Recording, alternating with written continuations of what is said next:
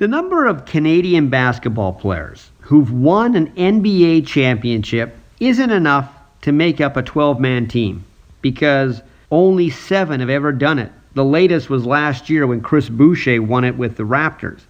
The greatest Canadian player of all time, Steve Nash, did win 2 MVP awards, but he never got close to a title.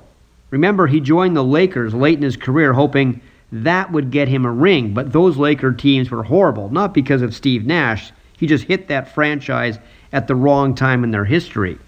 But this year, we could have a scenario where 3 Canadians make the finals on opposing teams. Jamal Murray with Denver, Kelly Olynyk and Kyle Alexander with Miami. The Heat, of course, lead their series with Boston 2-1. Denver won Game 3 last night against LA.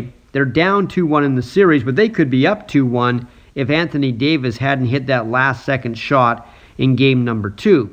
Murray, who's from Ontario, is quickly becoming the story of this year's playoffs. He has been steadily improving since he left college after just 1 year, and sometimes it takes a few years to get up to speed in the NBA if you leave college early. But he is up to speed now. In fact, earlier this year, before the playoffs, Golden State head coach Steve Kerr said that Murray reminded him of a young Steph Curry the way he can shoot. Now, Kelly Olynyk is from Kamloops. Alexander is from Ontario. Alexander doesn't play very much, but Olynyk is a guy who always comes in off the bench. He's not a star, he's not a starter like Murray, but he can be a steady guy and help the Heat.